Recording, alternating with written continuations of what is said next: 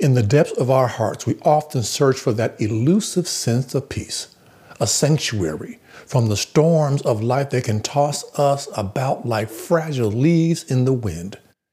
It is in those moments of chaos and despair that we realize there is no true peace without Jesus. His presence, like a gentle whisper in the midst of a raging tempest, brings profound calmness to our souls. Through faith, we find solace in His grace, knowing that His unwavering love and sacrifice offers us a path to serenity. In Jesus, we discover a refuge where our fears are quelled, our burdens lifted, and our hearts are embraced by a divine tranquility that transcends understanding. It is in Him that we find the true source of peace, a peace that fills our hearts with hope and our spirits with profound gratitude.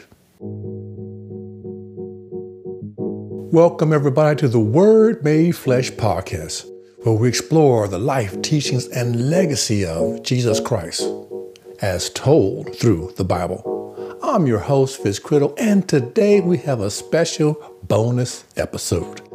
I was listening to episode 1, The Heart of Jesus, and the idea came to share a little more insight into Matthew chapter 11, verse 29. So that's what we'll be examining in this bonus episode. In a world filled with chaos and constant hustle, finding solace and tranquility for our weary souls has become an essential pursuit. Have you ever slept all night and woke up tired? Imagine those nights when your thoughts refuse to quiet down, when the weight of the worry seems unbearable. Your body may be in bed, but your mind is in turmoil, tossing and turning in a sea of anxiety. In this podcast, we look at the profound wisdom of Matthew chapter 11, verse 29, and explore how it offers a path to inner peace and spiritual rejuvenation. So let's look at Matthew 11. I do want to read verse 28 first and also 29. It provides us with a timeless message of hope, solace. And it says, "Come to me, all who labor and are heavy laden, and I will give you rest.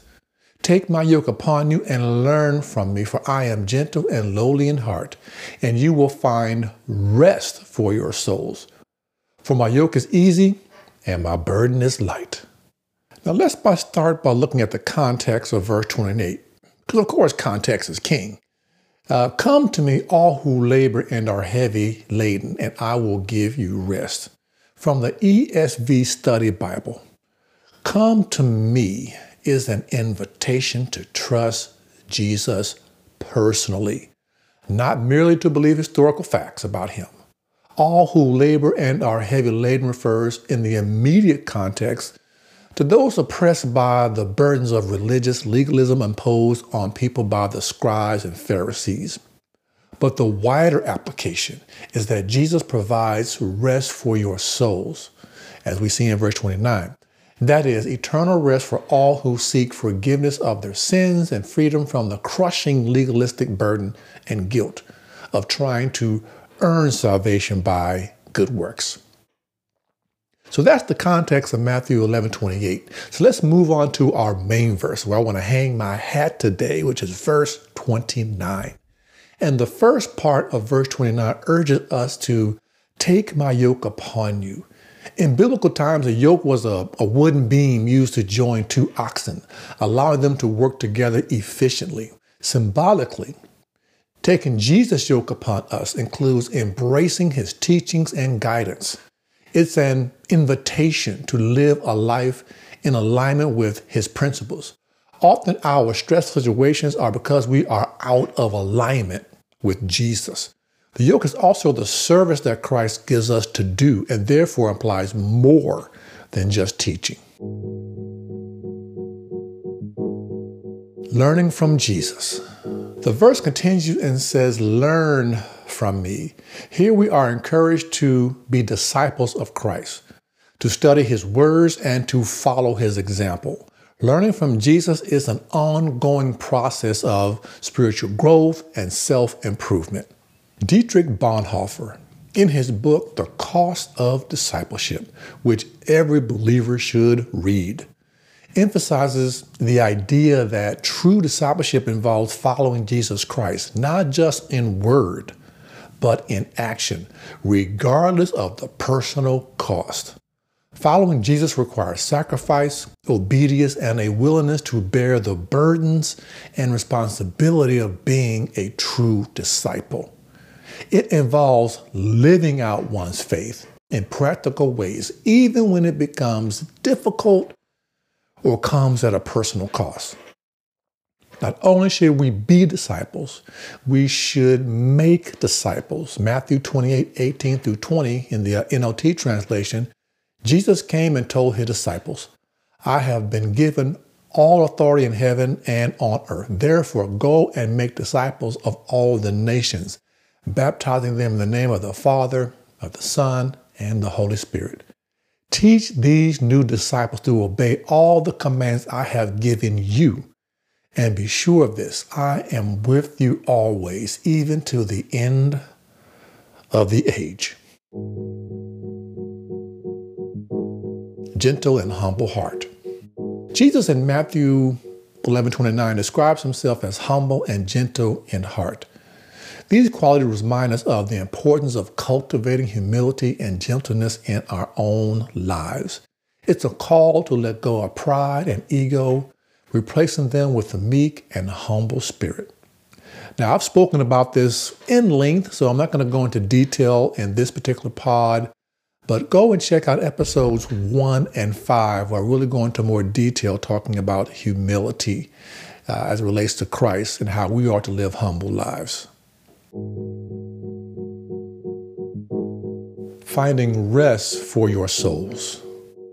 The ultimate promise of Matthew 11:29 is the reward of following these teachings, and you will find rest for your souls. This rest is not merely physical, but an overwhelming inner peace that surpasses the chaos of the world. It is the tranquility that comes from living a life in harmony with God's will. This is why Jesus invites us to take his yoke upon us. His desire is that we will be in step with him for our own good. Galatians 2:20 in the NLT says, "My old self has been crucified with Christ. It is no longer I who live, but Christ lives in me. So I live in this earthly body by trusting in the Son of God who loved me and gave himself for me." Listen to the commentary on this verse from the ESV Study Bible. Paul's former self, the person Paul was before he trusted Christ, with all of his sinful goals and proud, self-exalting desires, came to a decisive end. He died. It is no longer I who live does not mean that Paul has no personality of his own, but that his own interests and goals no longer directs his life. Rather, Christ lives in him now, and he directs and empowers all that he does. This is what it means to put on Christ's yoke. He now directs and empowers our lives. That brings a peace that surpasses all understanding. Now let's look at application. So we've sort of dissected the verses, so let's explore how we can apply its wisdom to our lives in practical ways. First, embrace humility. Strive to cultivate a humble and gentle heart. Let go of pride and self-centeredness, focusing on serving others with love and compassion. It's difficult to let go of pride and self-centeredness if you are not self-aware. Being self-aware is like having a little mental mirror that lets you look at yourself from the inside. It's the ability to recognize and understand your own thoughts, feelings, and actions. Imagine you're in a room full of people and you suddenly realize you're feeling a bit grumpy, or you got an attitude, or you're just feeling irritated. Self-awareness is when you not only notice that grumpiness, but also understand why you're feeling that way. Maybe you realize it's because you didn't get enough sleep last night or because you're stressed about a project at work. Being self-aware doesn't mean you're always analyzing yourself, but it does mean you have a good sense of what's going on inside your own head and heart. It's like having a better understanding of the you that exists beyond just the surface. In a nutshell, being self-aware is all about knowing yourself, your emotions, and your motivations. It's a pretty handy skill for making sense of your own life and making better choices based on that understanding. 2 Corinthians 13:5 in the NIV says, "Examine yourselves to see whether you are in the faith. Test yourselves. Do you not realize that Christ Jesus is in you? Unless, of course, you fail the test." Now, this verse encourages self-examination to determine one's faith and relationship with Christ, which implies a degree of self-awareness. Here are 5 steps to becoming more self-aware, plus a bonus tip. Number 1, self-reflection. Set aside time to regularly think about your thoughts, feelings, and actions. Journaling can be a helpful tool to this. You can write down your experiences and try to identify patterns and triggers in your emotions and behaviors. And this would be a great source of prayer, where you can sit down with God and ask Him to examine your heart, to reveal what may be in you that you don't realize. So in this first step of self-reflection, self-examination, include it in your prayer or your time with God. Number 2, seek feedback. Ask for honest feedback from friends, family, or trusted colleagues about your strengths and weaknesses. Constructive feedback can provide valuable insights into your blind spots, but you have to decide you won't take offense to the feedback. I know that can be difficult to deal with. Sometimes you don't want to hear the truth about yourself, but if you're truly interested in being more self-aware, then I would encourage you to invite others that you trust. I wouldn't go to any and everybody, but from those that you trust. It could be a spouse, it could be a pastor, it could be another believer. And I do suggest you keep it in the Christian realm. Hopefully, they'll provide that feedback in love. Number 3, self-assessment tools. Utilize self-assessment tools and questionnaires such as the Myers-Briggs Type Indicator or the MBTI, the Enneagram, or the Strength Finder to gain a deeper understanding of your personality, values, and strengths. And I've been at churches that have offered these programs, and oftentimes it's been very enlightening to those who take these kind of personality tests. It helps you understand a little bit more about your values. They're not 100% foolproof, but I think they give you a good baseline of your personality type. And so if you've never done one, I highly encourage you to do it. And there are several of those kinds of tests that you can do online. Links to these that I mentioned here, I'll have in the description or in the show notes. Number 4, and for those more serious cases where your behavior is destructive, I would suggest therapy or counseling. Consider seeking the guidance of a therapist or a counselor who can help you explore your thoughts and feelings, identify patterns, and develop strategies for self-awareness and personal growth. And unfortunately, we live in a time where therapy is widely available now. You can even do it in the privacy of a remote session. There are apps. And so I know a lot of companies now offer that part of their benefits packages where they have, mental resources that are available for those who need that kind of help or assistance. So if your employer offers that, take advantage of it if you need to. But I highly seek therapy, particularly for those who have behaviors that have been really self-destructive or perhaps even impacted the lives of those around you. Number 5, practice active listening. Pay close attention when others speak and try to understand their perspectives and emotions. Reflect on how you react to different conversations and situations. And here's the bonus tip. Accept imperfection. Understand that self-awareness is an ongoing process and nobody is perfectly self-aware all the time.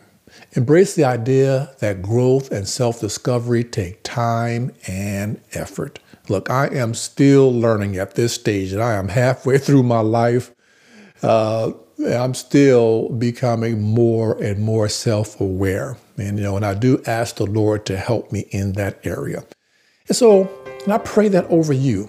I pray as you look to find that inner peace. We have to be engaged and involved in the process. And I pray that you will become more self-aware through the Holy Spirit. So, Father, in the name of Jesus, I pray that you would guide us and help us to be more self-aware, because we want to put on the yoke of Christ. We want that peace that comes with it. So help us, Father. We seek your assistance in the name of Jesus. So now let's move on to other ideas of application. Study the scriptures. Dedicate time to study and reflect on the teachings of Jesus as recorded in the Bible. Remember, Jesus said, "Learn from me." His words are a source of wisdom, instruction, and guidance. And if you need help on how to study the Bible, you can check out my 3-part video series on the inductive Bible study method. I have other videos here on the channel that talk about biblical study, so you avail yourselves to those. For the inductive Bible study series, I will put a link in the description or in the show notes. And for those of you who are listening to this on Apple Podcasts or Spotify, these are videos I did on YouTube. Next, receive the promise of inner peace. I don't think a lot of us are aware of that simple act of receiving. Oftentimes we're thinking about, 3 steps to do that, 5 steps to do that. But there are so many promises in Scripture. There are so many provisions that have been made that oftentimes we just need to receive. So receive the promise of peace. Let's look at a couple of verses for this point. Isaiah 26, verse 3. This is an NIV. You will keep in perfect peace those whose minds are steadfast because they trust in you. This verse emphasizes that trust in God can lead to a state of perfect peace. John 14:27 in NIV also says, "Peace I leave with you, my peace I give you. I do not give to you as the world gives. Do not let your hearts be troubled and do not be afraid." So Jesus promises his followers a unique and lasting peace. It's already been provided. Receive the promise of inner peace. Next, share the message. As you experience the restorative power of Matthew 11:29 in your own life, share this message of hope and peace with others. Be that beacon of light in the world that often feels overwhelmed by darkness. As we wrap up this special bonus episode of the Word Made Flesh podcast, I want to leave with you a reflection on the profound wisdom of Matthew 11:29. In a world that often feels overwhelming and chaotic, this verse serves as a beacon of hope and solace, guiding us towards inner peace and spiritual rejuvenation. By heeding the invitation to come to Jesus, taking his yoke upon us, and learning from him, we embark on a journey of discipleship. It's a path that calls us to embrace humility and gentleness, to let go of pride and ego, and to serve others with love and compassion. This journey, though challenging at times, promises a reward beyond measure, the rest of our souls that can only be found in living in harmony with God's will.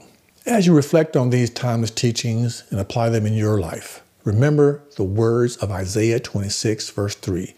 You will keep in perfect peace those whose minds are steadfast because they trust in you. Trust in God, and you will find a perfect peace that surpasses all understanding.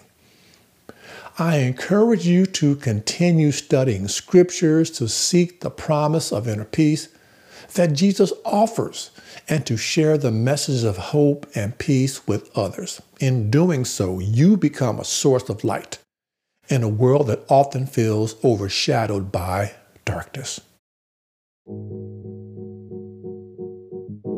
Thank you for joining me on this journey of exploration and reflection. If you found this episode inspiring, please share it with friends and family, and don't hesitate to reach out with your thoughts and experiences.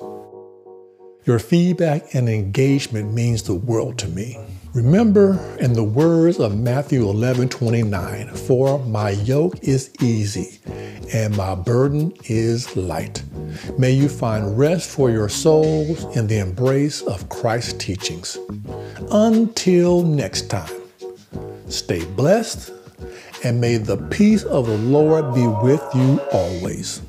This is Fitz Criddle signing off from the Word Made Flesh podcast.